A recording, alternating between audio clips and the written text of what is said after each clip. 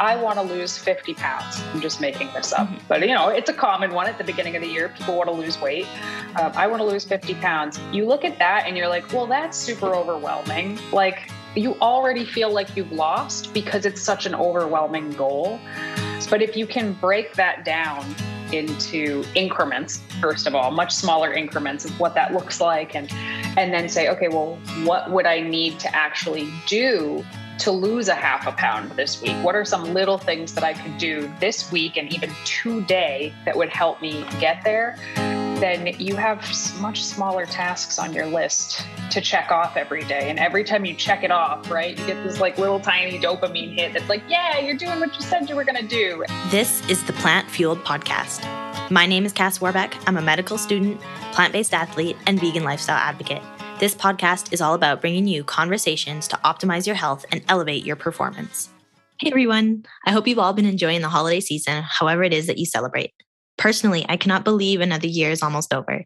It really seems to have flown by.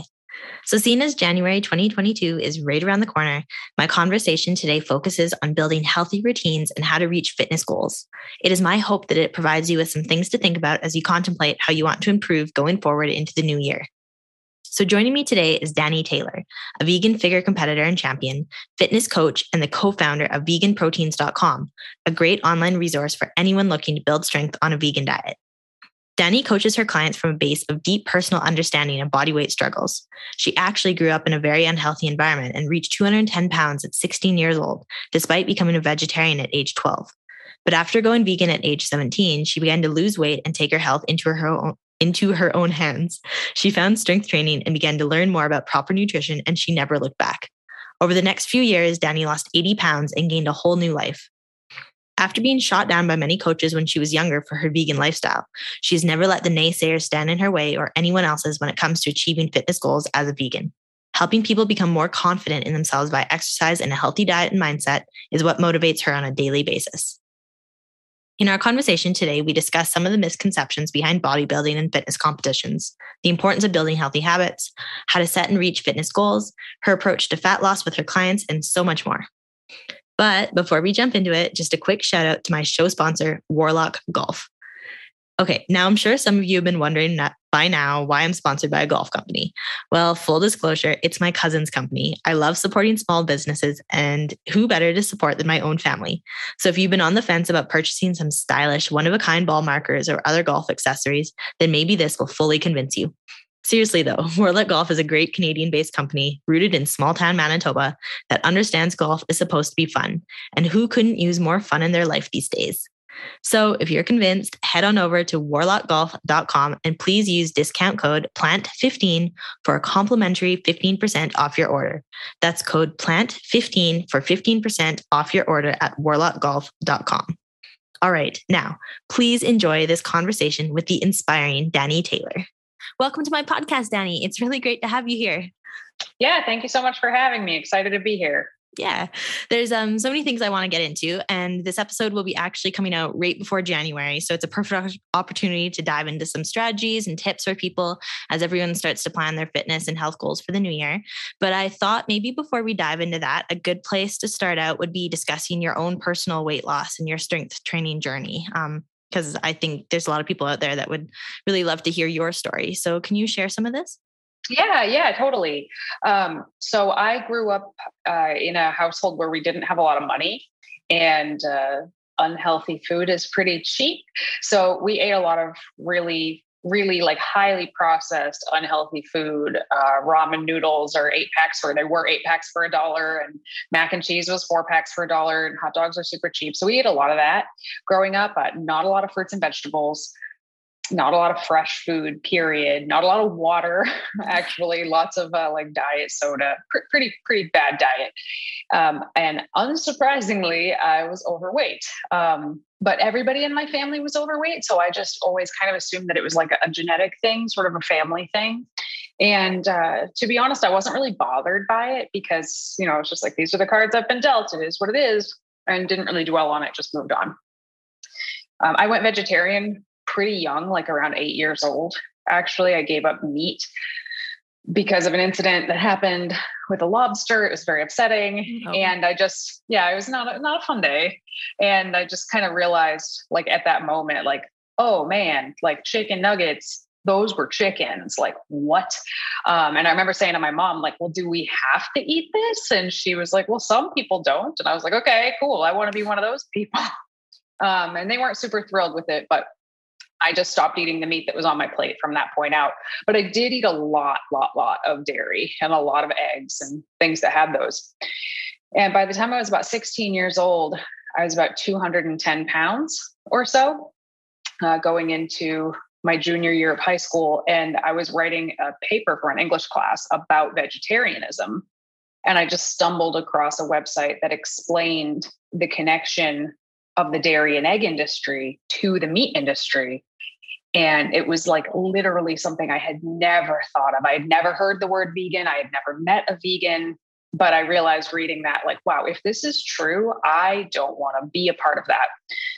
So I just gave up dairy and eggs and animal foods like overnight, poorly, I might add, because it's not like I suddenly became a nutrition whiz. I just stopped eating these things and ate French fries and plain bagels and, Coca-Cola. So technically vegan, but not very good for you.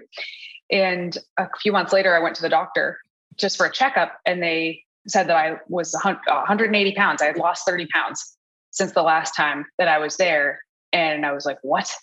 And it was the first time ever that it occurred to me that, maybe my health and my body was more in my control than I realized it was. And it was that point on that I decided, okay, I want to actually learn about some of this. I want to actually learn how to eat well. I want to actually start moving my body. So I started exercising and eating better at that point. And then strength training came later, and then competing and coaching came even later than that. But that was kind of all the start of it. Yeah, that's incredible, actually, how you kind of small steps led you to where you are today. And I'm just curious, looking back on, because you had made a comment about how you thought like it was just genetic, that you're predispositioned to have a heavier body weight. Looking back on it now, do you still think that you had those genetics, or do you think it was more like, we hear the term like lifestyle runs in families? Do you think that it was the lifestyle, or was there a genetic predisposition there? I do think that it was almost entirely lifestyle. I think at this point that having grown up very unhealthy for 16 years, before I started this path, I do think that kind of set some things in stone that have made things a little bit more challenging from there on out, as opposed to if I had just eaten well and been an athlete my whole life. So I don't know if I would consider that to be like genetic or not at this point, but originally I do think that it was entirely lifestyle based. Yeah, no, super interesting. So you mentioned that from there you started to get into like the strength training and the fitness. And I'm curious what pulled you towards strength training versus something like cardio training, because a lot of women, when they do want to lose weight, that's what they gravitate towards. So how did that play out for you? So I actually was that person. I did most of my weight loss with just diet and cardio alone. And in my mind, I had a goal weight, right, that I wanted to see. And I was like, when I get there, I'm going to look so good. I'm going to feel so good. And then I got there and I was like, that is not what I had in mind, really. But I kept going. I kept going to the gym, and I would just get on the elliptical, right? Because it was, pretty safe, non-threatening thing to do. But I could see the weight room from where I was. And at this point, I was like 18 or 19 years old. But I could see these strong, fit women over there. And I was like, I want to do that. And there was a trainer who was in just like phenomenal shape. And I was like, I'm going to hire her. So at 19 years old with, not a ton of money to spare at that point, but I decided this was something I wanted to invest in. And I hired her, and she taught me how to lift. And it was really, really empowering and a wonderful experience. But there reached a point where I was like, okay, I want to make more progress than this. And she was like, well, if you're not willing to like at least have whey protein, or at least have, eggs, like there's nothing that this might be where the buck stops for you. And that just made me so frustrated that from that point on, I became like super determined to find a way to reach my goals and stay in line with my ethics at that point. And that's what I did. So Wow. it's been a long journey since then. Yeah, I'd say that would have been so hard to, I guess, stick to like what you felt was right, even when like people that obviously had been in the fitness industry for a long time were telling you that like this isn't going to work. So I'm curious, like, how did you, like, what resources did you know any other vegan athletes at the time? Like, how did you navigate this? No, I didn't know any other vegan athletes at the time. And I didn't even know of any other vegan athletes. Not like I didn't know them personally. I didn't know of any at all. But I got on my computer. This was around like 2005 or 2006. And I started Googling, vegan bodybuilder, vegan fitness, vegan strength. And Robert Cheek came up, and his website, veganbodybuilding.com, which at the time was mostly a forum. Like this was pre-Facebook. MySpace still kind of existed, but it was, not a big thing. But this was a forum dedicated to like just vegans who wanted to get stronger or be more athletic or actually do bodybuilding, when there wasn't a ton of information out about it. So everybody was sort of learning from each other. And it was really super cool to all of us kind of running our own experiments on ourselves and reporting back like, hey, I've been trying this. This is how it's been working. And hearing from other people doing different things and kind of picking and choosing what you wanted to try. And now I feel like there's so much information out there about it that it's almost overwhelming. But at the time, like that was it. So it was a super cool community, and it's where I met Robert, and it's where I met my husband. So yeah, very influential in my life for sure. Yeah, that's so great. Robert's actually been on the podcast, so I'll link to that episode as well. But he's an incredible resource of information. Yeah. So I'd love to, before we get into, I guess, some of your coaching strategies and all that, can you talk about a little bit about some of your experience in like the fitness competitions and bodybuilding? Because it's something like I don't have much experience with how it works. Like I would just love to hear why you decided to like enter into your first competition and then what that whole process was like. Yeah. So this is such a good question. I'm like, oh, which avenue should I take in talking about this? But I'll start with what got me interested in it. So first, I just wanted to, look like the women that I saw in these like Oxygen magazine and Muscle and Strength. And that's like how it all started. Then I found veganbodybuilding.com. But the thought of actually competing in bodybuilding never crossed my mind. That is so far from the realm of something I ever thought that I would do. It literally never crossed my mind. But meeting Robert and meeting my husband, Giacomo, and some other actually competitive bodybuilders who were doing this as vegans, the true story is I watched them do it. And I was like, that looks wildly unhealthy. There's got to be a better way to do it. Like everything about what they were doing at the time, I was like, that's dumb. I don't like that at all. Based on everything I knew about nutrition at that point, I was like, no. I'm a nerd. Can you just share like some of these like things? Like, was it just the extreme restriction or like, what are you talking about? The extreme restriction is one. Yeah. So Giacomo, my husband at the time, he was a raw food bodybuilder, not just vegan, but also raw.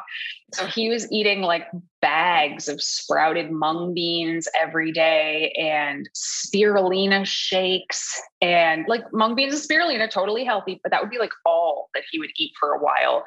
The marathon training sessions that would go on for hours and hours. And then the whole water cutting into a show that was super popular at the time. Like it wasn't just them. They weren't being weird. This was the culture at the time. And then one show that my husband did, and Robert did it right with him, like they gained 30 pounds overnight after the show. And I was like, that's not good for you. Like that definitely can't be right. And because I'm such a nerd about this stuff, and certainly at this point was very, very deep into it, I decided to learn a better way. And I started being like, hey guys, I found this research that suggests that this might be a better way to do it. And I started sort of coaching them bit by bit until other people were like, hey, can you coach me to do a show? So I actually started coaching people to compete in bodybuilding before I ever competed in bodybuilding. Really? Wow. Yeah. Yeah. And it wasn't until I actually was able to attend one of the shows that I had like 5 or 6 clients competing in. And I sat in the audience and I watched them and I was like, I can do this. I think I can do this. Like, I know how to do it. It wasn't about knowing how to do it. It was about like having the guts to actually put on the bikini and the heels and do the strutting and stuff like that. That was so out of my element, but I was like, I can do this. I know I can do this. But that was years after I actually started coaching, which is very different from the way most people get into coaching. Yeah, no kidding. And bodybuilding. A little backwards for sure. I'm curious. So what do you love most about the sport, I guess, is my first question. I love the discipline that it requires. And there's a lot about that. It's not just like, oh, the grinding and the restriction. Those are parts of it, but there are also counterparts to both of those things that I think also require a lot of discipline. Knowing when not to push too hard, knowing when to kind of hold back, knowing how to incorporate more balance into your eating without going in a full-blown binge, because this all or nothing mentality that some people can do with bodybuilding is absolutely like a recipe for an eating disorder. So trying to like find the balance of that. And unlike a lot of sports, bodybuilding, when you're doing it competitively, you never stop doing it. It's a 24/7 job. Like, you know, if I were a professional golfer, I would go practice golfing, and then certainly practice and rehab and making sure you're eating well would be important. But with bodybuilding, you can never stop thinking about like, how will this affect my bodybuilding? And for me, it's just really the discipline of that has crossed over into so many other areas of my life that I think it's just made me like a better person overall. Yeah, no, I can totally see that. Do you still compete currently, or are you more just the coaching side of it? I still compete. The last competition season that I did was in 2018. I probably would have done it last year, but that was not the best year to compete. Yeah. But with bodybuilding, it is not smart to do it every year because it takes such a huge toll on your body and your life for that matter. And the periods where you get better as a bodybuilder are actually the periods where you're not competing, where you're not dieting. Like you have to eat food and lift a lot in order to build muscle. And that's not really going to happen while you're cutting or dieting. So the cycles, I think, are just maybe longer than it is in some other sports. But yes, I still consider myself to be an active competitor. Yeah, no, very cool. Just a few more questions on this. I find it so interesting. What would you say is like the biggest misconception about fitness competitions or like the world of bodybuilding? That it's healthy. That's the number one misconception. And unfortunately, the rise in social media, I think, has made this a lot worse because, you know, we just pop online and we see our friend or our neighbor or barista, they're going to do a fitness competition. And you're like, if they can do it, I can do it. And we kind of treat it like it's a 5K, like, oh, I'll just check it off my bucket list. I just want to see what I look like with abs.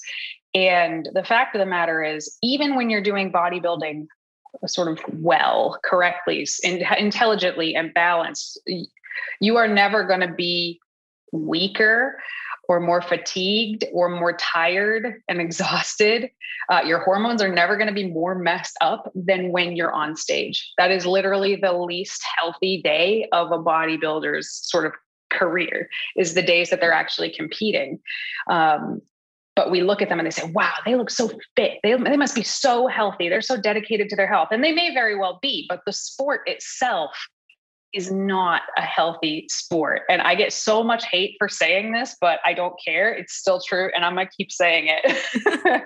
No, I really appreciate the honesty. And I think also, just from an outsider point of view, we think that these people look like this all the time, or that they walk around similar to this, I guess. And I'm assuming that's not the case. There are a handful of people that do. And I actually think that those people are one of two things. They're either really, really genetically blessed, where they can just maintain a really like low level of body fat and maintain their health, which is rare, or they're restricting themselves year round all the time to look like that. And it will have negative repercussions eventually. But most bodybuilders do not look like that year round. And if they did, they wouldn't be very good bodybuilders because they'd never be getting better. Yeah. So, no. Oh, yeah. So interesting. I guess just like last question on this. What would you say to someone if they're kind of back in their mind, they're thinking about maybe entering a competition or wanting to do one in 2022? Like, what would you say to them? My first thing would be do your research. Do so much research that it's like coming out your ears. Research other people's experiences competing, people who tried to do it on their own, meaning without a coach, people who had bad coaching experiences, people who had great experiences. Like, listen to it all. Because I think a lot of people just look at the positive sides of it and just jump right into it. And the fact of the matter is, if you're not careful, you can develop some really intense mental issues around like your body image, body dysmorphia, disordered eating, all the way up to full-blown eating disorders, and learn some really terrible food habits and ways of talking about yourself and looking at yourself. So, I never want to say bodybuilding is terrible, because it's not. I love it. I really do love the sport. But if you don't know what you're getting into, you will probably have a terrible experience that could have repercussions that last like years, literally. So it's not a 5K. That's all I'm saying. Not something to take lightly here. No, I appreciate that. All right. So just getting back into the coaching side of things. So you said you've been coaching for several years now. How many years, I guess? 14. Too many to maybe. count. Yeah. Okay. Sounds good. And is most of this like online training that you do? Yes. Okay. All of it is online training. And in fact, it has been since the beginning. I mean, I've worked in gyms and done personal training, but I think coaching is a bit different than just personal training. But even from day one, like, I only did online coaching because I only worked with vegans. And, we're kind of spread out. Yeah. And especially 14 years ago, much like myself, a lot of people don't know other vegans. They didn't know any vegan trainers or coaches. So, at the time, there were maybe like 2 or 3 vegan online coaches like in the world. So it was a different world back then for sure. Yeah. Very niche market, but hopefully that's growing. Mm-hmm. Oh, yeah. It is. Good. So you work with a lot of women, like you were saying, and I'd like to just kind of tackle the whole stigma around like weightlifting and I know it's probably been discussed like crazy, and most women don't think that weightlifting is going to be detrimental, but can you just address that real quickly? Like, because I think there is still a bit of a stigma about lifting heavy, and if a woman wants to get like quote unquote toned, like, how does she do that? Yeah. So, I used to get really like kind of snotty when people would say that, like, I want to get toned. I'd be like, do you even know what you're saying? And I've really kind of eased up on this a bit because I know what they're saying. They just might not know what they're saying. So when people say I want to get toned, what they mean is they want to have more muscle and less body fat. Like, that is all that toned is. It's not like you're toning your body fat into muscle. You're not making alchemy here. Like, you're just building muscle and getting leaner, period, full stop. So even still, I do meet a lot of women who they do want to do some sort of strength training, but they're limiting themselves to like the little pink dumbbells and kind of using that set to do everything. And there's nothing wrong with little pink dumbbells if that's where you're starting, but you always want to be getting stronger in some capacity. Otherwise, you are not making progress. So, I've known some women who have had the same little set of pink dumbbells in their house for the last 10 years, and that's what they've been using. And I guess that's better than nothing, but it's not going to get you where you want to go. But a lot of people, especially women, mostly women, are afraid that if they lift anything heavier than that, they're going to get bulky. And that is the terminology that we hear over and over. I don't want to get bulky. I don't want to get bulky. And I understand where they're coming from, but it always makes me laugh a little bit because, like, dude, I've been trying to get bulky for 15 years. Like, I promise this does not happen by accident. I was just going to say that. It's like, I wish I could pick up a dumbbell and like grow 5 pounds of muscle. Seriously, truly, I wish that. But yeah, it's not going to happen. You would need to be eating so much food and lifting so much weight, and there's just no world, outside of the world of like performance enhancing drugs where you're going to wake up and be like, oh, look at that. I'm huge now. But there's so many benefits to resistance training for women especially. I mean, it's beneficial for everybody, but women have higher risks of osteoporosis as they get older, and weight bearing exercises help to improve bone density and reduce bone loss. So just that alone right there, whether you care about what you look like or how strong you are or anything, like nobody wants any kind of osteoporosis as they get older. So that's a really kind of easy way to work on that. There's also things like as we get older, and I think this is really important because like, I remember when I was 25 and I was just like, I'm going to be 25 forever. And now I'm 35 and I'm like, shoot, 40 is really close now. And, as you get older, you want to be able to do things like, play with your kids or pick up your grandkids or pick up your groceries and put them away, like squatting, deadlifting, overhead pressing, rowing. All of those things are going to translate to your real life. And we lose muscle as we get older. And this can help to prevent that. And in some cases, you can build muscle well into your old age if you're doing it correctly and well. So yeah, I think that it's gotten better. I don't think there's as much of a stigma around weightlifting as there used to be, but it's still there in some circles. Yeah. Well, I appreciate you commenting on that because it's huge and helps just like put that myth to bed, I guess. And yeah, just that point on like maintaining muscle mass as we age, like that is so important. I think that's like the grip strength or the degree of muscle mass is one of like the best predictors of independence as we age. And like, if we think about it, just like getting up off the toilet is like half a squat right there. So like you need this strength and it's good to prioritize it. Yeah. Grip strength is a good one. I never thought of that before, but you're very right. That's never crossed my mind. Yeah. I think it's been like, that's just one of the easy things to study as like, just like getting old people. Grip strength. And it just like correlates very well with like independence and ability to age gracefully, I guess. I love that. Yeah. So I guess just asking back on the cardio, do you think it's necessary to be doing hours of cardio a week to have like a lean looking physique? Like how do you coach your clients on that? Yeah. So I don't think that at all. I think everybody should be doing some kind of cardio because it's good for your heart, but cardio doesn't have to be like running. Weightlifting can be cardio if you're doing it in a certain way. Just anything that gets your heart pumping is cardio. That could be dancing. That could be playing with kids. Like that could be any number of things.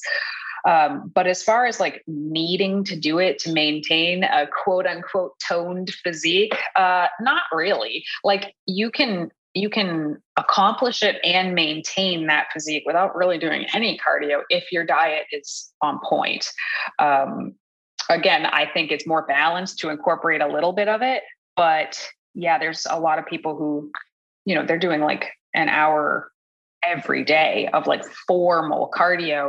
And it's just too much. It's too stressful on the body, depending on what kind it is. It can be really stressful on the joints, increased risk of injury, make you fatigued. And it's just not a great thing. The only time that I have clients doing like a lot of cardio outside of bodybuilding competition prep specifically, and that just increases as you get closer. You don't start out the gate with a ton of it, is if they love cardio.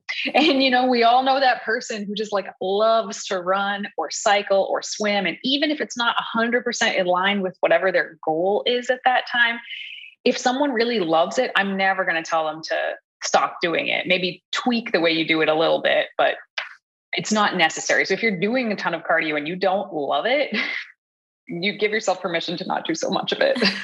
Okay, great. I'm sure there's some people out there listening that are like, thank you. Yeah. All right. So let's dive into like the building healthy habits, healthy routines and all that, because I know that must be a huge part of your role as a coach. Like you're not just like writing programs. It's about helping people actually put these programs to work in their life. And I guess, can you maybe just touch on to start, like why are habits so important and how do you, I guess, facilitate clients like making healthy habits? Habits really are everything. When I was a baby coach, when I was a brand new coach, I kind of just treated, in the nicest way possible. I kind of just thought people were like robots. And if I wrote them a program and a diet that they would, okay, cool. You have this. Here are your keys to success. Have fun. Obviously I've learned quite a bit since then, but yeah, people are not robots and you can have the best plan in the world on paper, but if you can't actually implement that into your life, it is worthless. So what I like to do is, first of all, analyze the areas of your life. And this could be fitness or nutrition, but this could be your relationship, your job, your money, whatever, like anywhere in your life that you want to actually improve, and look at what you're actually doing now. Like keep track of how you're spending your time now, because you'll be able to spot places in your day where it's like, oh, if I just did this here, everything would get easier. An example, a fitness related example would be, if I just laid my gym clothes out like on the chair the night before, actually putting them on and getting out the door would be easier. Or if I brought my gym clothes with me to work, I would just go there on the way home from work. So the habit isn't, you can't think about it like I need to go to the gym 5 days a week. The habit is I need to put my gym clothes in the car so that I remember to actually go to the gym. So it makes that easier for you. Because a lot of the things that we want to do, we don't do because there's a friction point in that system. So you want to identify what the friction point is and try to eliminate that with the tiniest little habits. So that's what I do with my clients. We kind of track what they're doing, see where they're at, talk about what it is they want to be doing, and then identify what are these tiny little things we can put in here that are going to make your whole life easier. Get outside for 5 minutes a day. If they're not doing that, once they get outside for like 5 minutes, they're like, oh, I can keep going. I can go for a half an hour walk instead of a 5-minute walk. But, all of the results of anything are just the like compounding of what you do every single day. So, you're going to do so much better having like a few tiny habits that you do every single day versus having like 3 or 4 days every month where you're just killing it and everything is perfect. Like the person that's just like drinking their water and getting their sleep and getting some sunshine, they're going to do better than the person who's like nailing 4 days out of the month and then every other day is not good. Does that make sense? Yeah, that totally makes sense. And I think that's super important to kind of like bring awareness to, is like starting with small habits and then building up is kind of what I'm hearing here is like, okay, even if you just get outside for 5 minutes a day, like don't make the goal to get out for an hour a day, like just start with like 5 minutes and then go up from there. So it seems like starting with these small like habits that you can fit into your daily like life already seems to probably be more successful long-term. Yeah, because I think if we say like set a goal, right? An example of I want to lose 50 pounds. I'm just making this up, but it's a common one at the beginning of the year. People want to lose weight. I want to lose 50 pounds. You look at that and you're like, well, that's super overwhelming. Like you already feel like you've lost because it's such an overwhelming goal. But if you can break that down into increments, first of all, much smaller increments of what that looks like. And then say, okay, well, what would I need to actually do to lose a half a pound this week? What are some little things that I could do this week and even today that would help me get there? Then you have much smaller tasks on your list to check off every day. And every time you check it off, right, you get this like little tiny dopamine hit that's like, yeah, you're doing what you said you were going to do. And that stuff builds up more confidence in your ability to accomplish things to the point that one day you're like, you know what, I can do this. I can reach this big goal of losing 50 pounds or running a marathon or whatever it is that the goal initially was. But I know that the little goals are so much more helpful to me than looking at the giant goal. It's almost like the giant goal doesn't even make sense to me at first, Yeah. But the little ones do. Yeah, no. So I really like that. So I guess the framework would be almost like, what is your big overarching goal here? So your fitness related or other, and then breaking that down into smaller, more manageable goals with identifiable like time points, I guess. And then the healthy habits are how we reach those little goals. Am I understanding that correctly? Yes, totally. So the little healthy habits, I kind of think of it like juggling. Have you ever gone to like a show where someone's juggling and they're juggling 2 balls and they like get that going really well, and then someone throws a third one in and then a fourth one until they're like juggling 8 balls and you're like, how is that possible? Like if you think about your little habits kind of like that, like you get one, you nail it, it's in your routine, boom, you don't have to think about that anymore. Then you can add another one. And if it's really small, this doesn't take very long. It can literally take a few days to, learn to put your running shoes by the door, like super easy, then add another one until eventually the way your day is kind of laid out is kind of creating this map for you to be the person that achieves that big goal.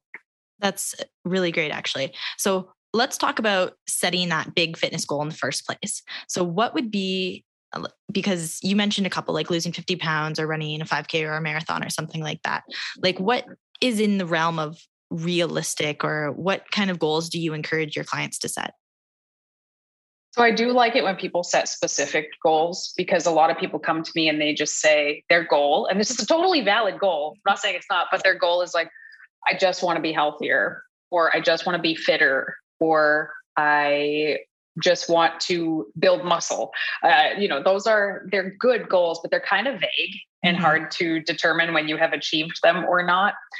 So if someone says they want to be healthier, I might be like, well, what are you noticing throughout your day? Like, we'll make little benchmarks. If they're like, well, I work on the third floor and I'm super winded by the time I get to the third floor, that can be one of the things that we're working towards. Like, being able to walk to your desk without getting winded can be a goal that's very specific and attainable. Or women that want to build muscle, we can work towards sort of achieving a certain lift, like maybe being able to squat their body weight or do a pull-up or something like that. That's very specific. Like, when you hit it, there's no question, right? So we can take these vague goals and try to find pieces that are much more like tactile to set as goals. And they can be little ones or they can be big ones, like running a marathon. You'll know when you ran a marathon because it's 26.2 miles, but breaking that down into being able to run a 5K and then 10K, et cetera, is a really clear one because it's got like actual numbers on them. Yeah. Yeah, of course. Do you recommend having like a time frame for these goals? So like if someone's goal was to do like one pull-up, body weight pull-up, do you put a time frame on that, or how, like, because that's a little different than like a marathon? Yeah. So not usually. If it's one like that where it's like a pull up or not getting winded by getting to the third floor, I don't think that you need to have a time frame on those. But sometimes people will set like marathon, or I want to lose this number of pounds, and without having a deadline, they can get a little bit lost on the way there. It's almost like they lose motivation or they slow down to a crawl getting there. So there are times where having a deadline or a date or time frame can be helpful, but sometimes it's not helpful. And like in the example of a pull-up for a woman, especially, like that's a really big deal for a lot of women to do their first pull-up. And to set a time frame and have them like not hit that time frame, I think would be really discouraging. So I probably wouldn't put one with that. No, that makes sense. So it's very individualized depending on the goal and depending on the person and how much time they can put towards it every day as well. Totally. Yeah. So one of the goals you had, example goals, was like losing 50 pounds. And I'm just curious, how do you feel about these, I guess, weight loss goals? Like, do you think it's okay to put a number that you want to lose? And do you see women coming up with these like unrealistic numbers? Yeah, that's a great question, actually. So I do think it depends on the person and the situation. First of all, I would never I don't suggest any goals to people, like, unless they're like, hey, I want to build muscle, then, I'll pick some that are kind of in that realm. But I would never just meet somebody and be like, hey, here's a good goal for you. How about we try to lose 50 pounds? Like, whoa, like They might not want to lose 50 pounds. It's not up to me. Their goals are not up to me. But if somebody does, have a significant amount of weight that they could afford to lose, and they say they want to lose 50 pounds, I'm okay with that. I like to break it down into much smaller increments. Like, let's shoot for, a half a pound or 3/4 of a pound, or it depends on the person, per week or something like that.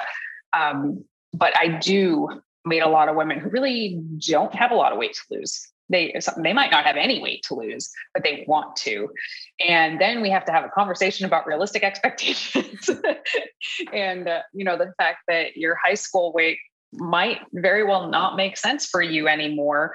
And it wouldn't look the way you would imagine it to look. And here are some of the possible like repercussions of getting down to that body weight, because it probably wouldn't be very healthy for you. So it really depends on the person. And there are some people that are just naturally going to sit very healthily, I might add, at a higher body weight, and that's totally fine. So I think sometimes setting a number goal works out just fine if it's very realistic. But sometimes people just get hooked on a number in their head that is absolutely going to cause more problems than it's going to help. Yeah, I can agree with that. And even like I've had experiences like with that myself in the past. Like you just get hooked on a certain number and then like you take a step back and you're like, why does this number even matter? Like, why am I fixated on this? Like, I think just as humans, we're drawn to like round numbers or increments of fives or something, but it's silly when you think about it. Yeah. I did the same thing with my original goal weight. Like I was like, oh, I got away I would think it was 130 or something. I'm 5'7", and I got there and I was like, I just thought this would be different than it is. And now, my happy weight is like 145 at 5'7", and I have muscle and my hormones are good. And to somebody else, they might think, wow, 145 at 5'7", that's a little high for an athlete. And I'm like, oh, that's not actually how it works. Like, but people have weird misconceptions about numbers and weights in their head. And, they want to look toned, but they don't want to have the scale go up, but you need to have muscle to look toned, and that might make the scale go up. So yeah, lots of conversations there. Yeah, no, that's good. It sounds like it's really beneficial for you to like talk these ideas through with your clients rather than just taking their initial goal at like face value, I guess. It's like talking through, making sure the goal is appropriate and they understand that what the goal actually means, I guess. Yeah. The conversations I think are the most, like I said, when I was new, I thought everybody was a robot. You could just do this, this, and this, and you input this, you get this out. Like, no, now I've learned like it is like 80% mental. Like, how do you feel about the situation? What do you think about this situation? Does your life even work with this goal? Like, can we make this happen? The conversations are actually where I think like the magic of coaching somebody well is. Yeah, it really sounds like it. Okay. So you had mentioned that like when you like in your own personal experience, you had reached this goal weight and you're like, oh, this isn't as great as it seemed. And I'm sure that happens to a lot of people. And I'd just like to, how do you help people, I guess, focus on the process and not just fixating on the goal outcome? Because like, as you said, sometimes we reach these goals and we're not any happier. And we thought we'd be so happy once we're this goal weight and we're not. And I think that can be a little bit of like a letdown at first. And then, or all of a sudden we set another goal and be like, actually, I need to lose 10 more pounds and then I'll be happy. So how do you avoid this like vicious cycle with your clients? Yeah. So first, the entire time, I am always encouraging them to try to find the joy in the process. Like if they don't enjoy the process, then it doesn't even matter if we reach the goal because they're never going to keep it because you need to keep doing certain things in order to maintain your progress. And if you're hating every second of it, why would you? So we try to find things to do that they enjoy and set it up in a way that is sustainable for them. And the whole time I am like a broken record about the process, the habits, the consistency, the discipline. Like I never stop. I do think that some people need to reach that first goal to realize that it's not all they thought it was going to be, unfortunately, assuming it's not like a crazy outlandish goal. If somebody just has this number hooked in their mind, like in my case was 130, and got there, and they very likely are going to realize like, oh, the world didn't like open up to them when they reached this goal weight. Like the clothes don't fit exactly the way they thought they were going to. Like I remember actually, I was very young at the time, but I would look up other people that were my height and the weight that I wanted to be and think that when I got there, I'd look like them, which it sounds silly saying it out loud now, but a lot of people do this. They'll find somebody else their same height and their goal weight and think they'll look like that. But we all have different bodies, like different bone lengths and lever lengths, and our skin lays differently. So, but some people need to actually see that with their eyes to realize that it wasn't quite worth what they thought it was going to be. Abs are a really huge one. A lot of people really, really, really want to get abs. And sometimes once we get there and they have abs, they're like, I thought this would be more fun. That's awesome. And then it's almost like, it's like you get there and then you're like, what I actually liked? Having a social life. So we just take a couple of baby steps back from there and they're still super fit, really healthy. Well, whole lifestyle is good, but now they know that like, oh, maintaining that would not be worth the cost that I would have to do to keep that up all the time. So again, it depends on the person. It depends on the goal. I would never let somebody reach like a super crazy, restrictive, unhealthy goal just to be like, see, but some of them are more easy to attain, and it's just a matter of experiencing it for yourself firsthand. Yeah, that's super interesting. Thank you for sharing that perspective. I feel like a lot of people need to hear that sometimes. Mm-hmm. Yeah. So I'd like to talk a little bit more of like some of the nitty gritty of like how someone might help like lose fat and optimize their body composition. Because I feel this is a very common goal, and a lot of people coming up in January, they're going to be setting these goals. So what is your, I guess, overall approach? We don't have to go into all the little details, but say someone wants to lose like 20 pounds or something like that. Is it mostly through diet or exercise, or like what's the combination of it? Yeah. So I do think it's mostly through diet. You can exercise beautifully, flawlessly. But if your diet isn't right, or at least close to right, you're just not going to get the results that you want. And you may start exercising harder, which means you're probably going to be hungrier and just eat more, and still not get the results that you want. So I think nutrition is where I find most people struggle the most personally, more than getting to the gym or exercising. People are like, I do all this stuff, but then at night, I just can't keep my hands out of the chips or something like that. So we start there usually. And the first thing that I have people do is write down exactly what you're doing right now. Don't change anything. Don't try to tweak anything. Let's just take a look. And, you don't need a coach to do this. You can do this on your own.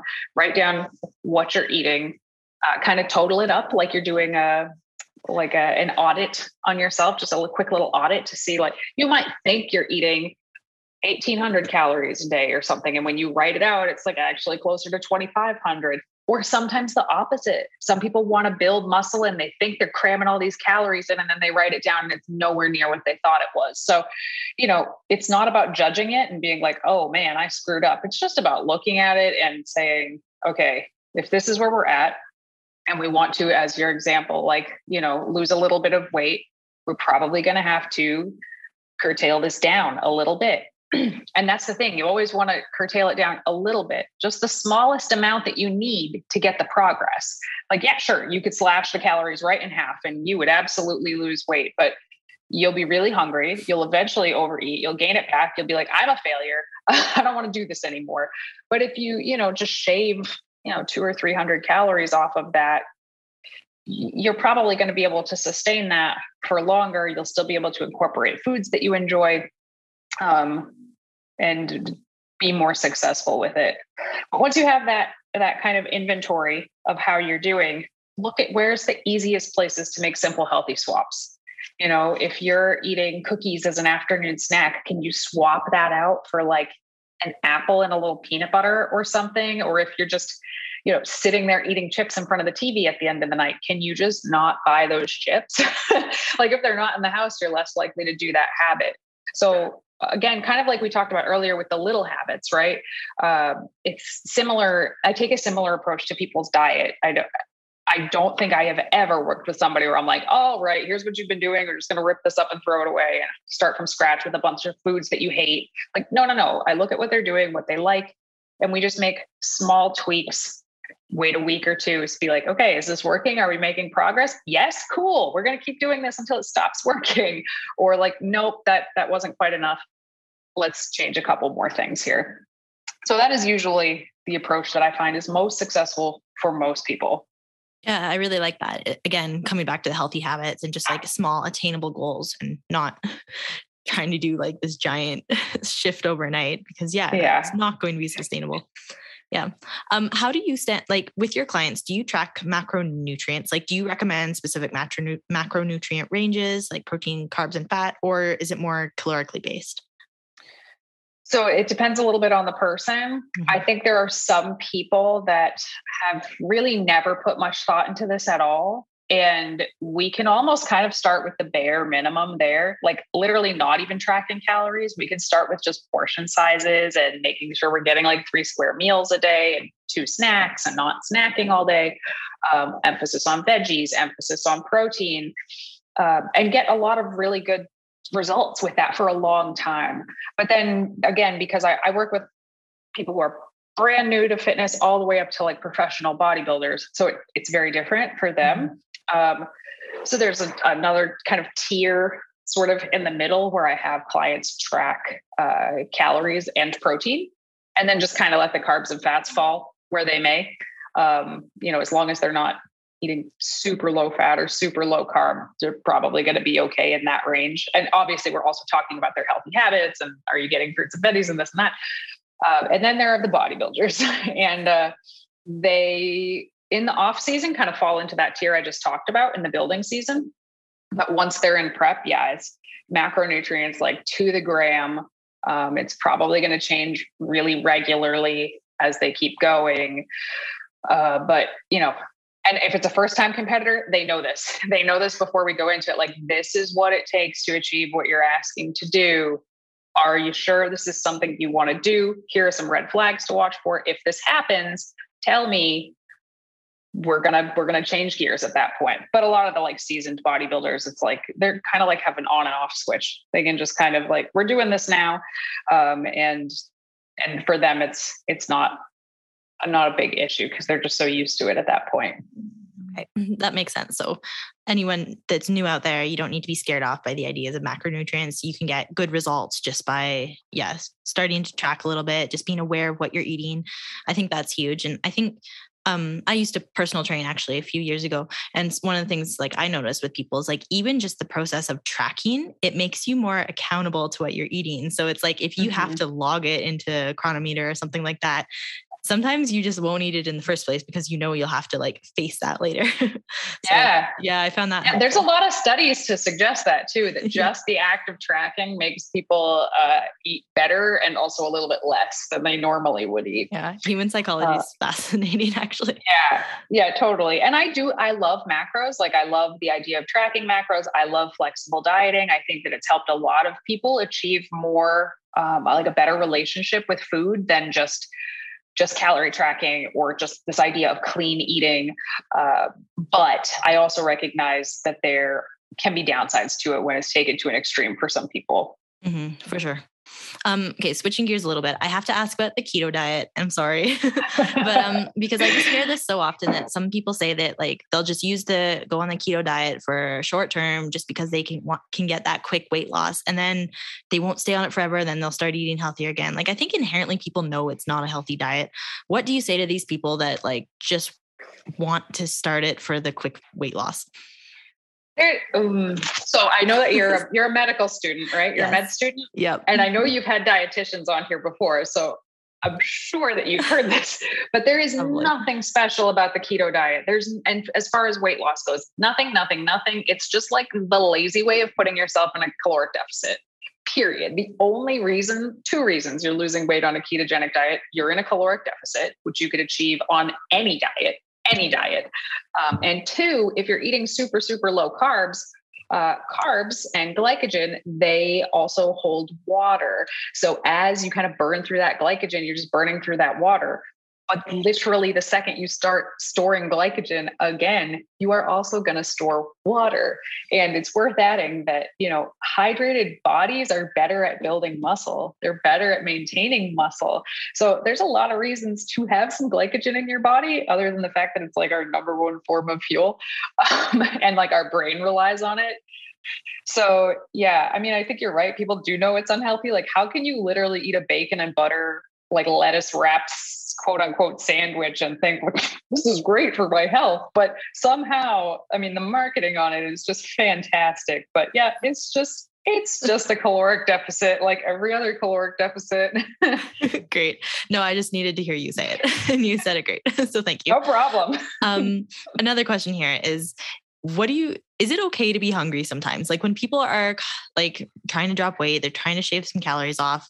I think people especially these days, have an inherent fear of like being hungry and being in starvation mode and starting to catabolize their muscle. What is it? I guess, what are your thoughts on this?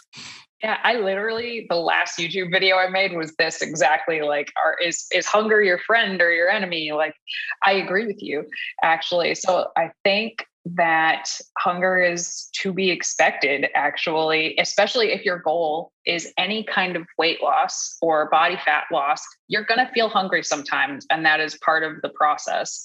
That said, like, you shouldn't be feeling hungry all the time. You shouldn't be feeling like famished for your next meal. You shouldn't be feeling weak or faint or anything like that. But you should be feeling hunger several times a day.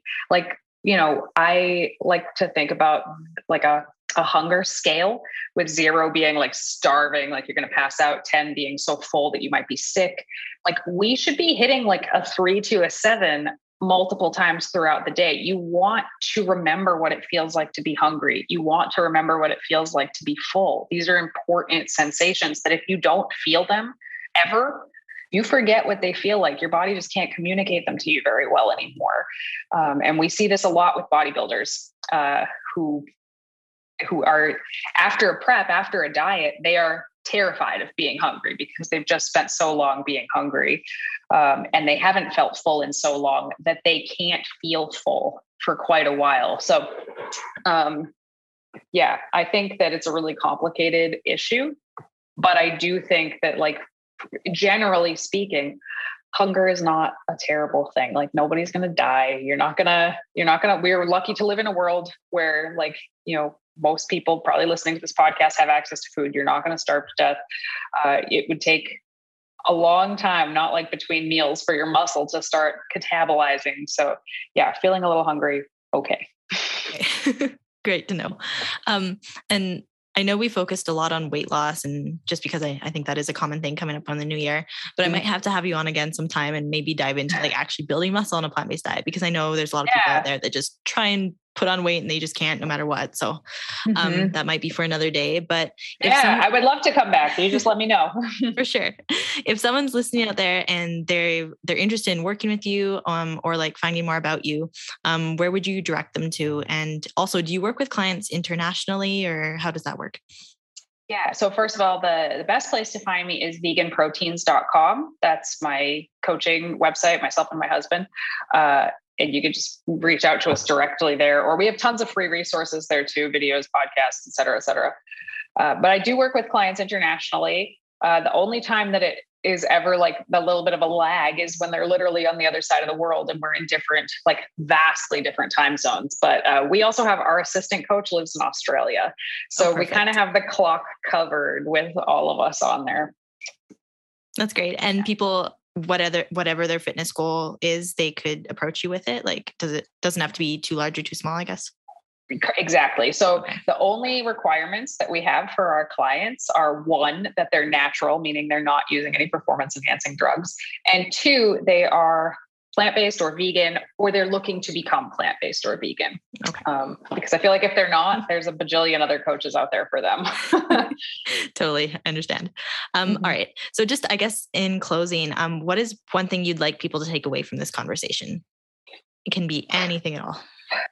I guess I would say the thing that I want people to take away from this conversation is to be a little bit kinder to themselves, a little bit gentler with themselves.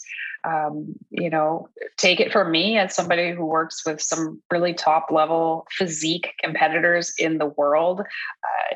A lot of times they're not very nice to themselves. They're not talking very nicely to themselves or being very kind to themselves. And it's really a shame, because only good things can happen when you're kinder and gentler with yourself. Like, nothing good comes out of beating yourself up. So that would be the takeaway I would hope people would get. Well, thank you. I think that's a perfect note to end on.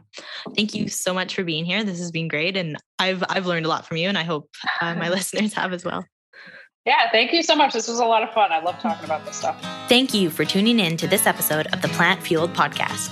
Just a reminder, be sure to check out the show notes for all the resources mentioned and details on how to connect with our guest. If you enjoyed what you heard, please subscribe and share the show with friends, family, or anyone else who may benefit. And one small favor, I would really appreciate it if you could leave a 5-star rating or review wherever you are listening. It helps other people discover the show and spread this information. If you have any comments or feedback, please feel free to reach out to me on Instagram. Anyways, be sure to move your body, eat some plants, be grateful for the little things, and until next time.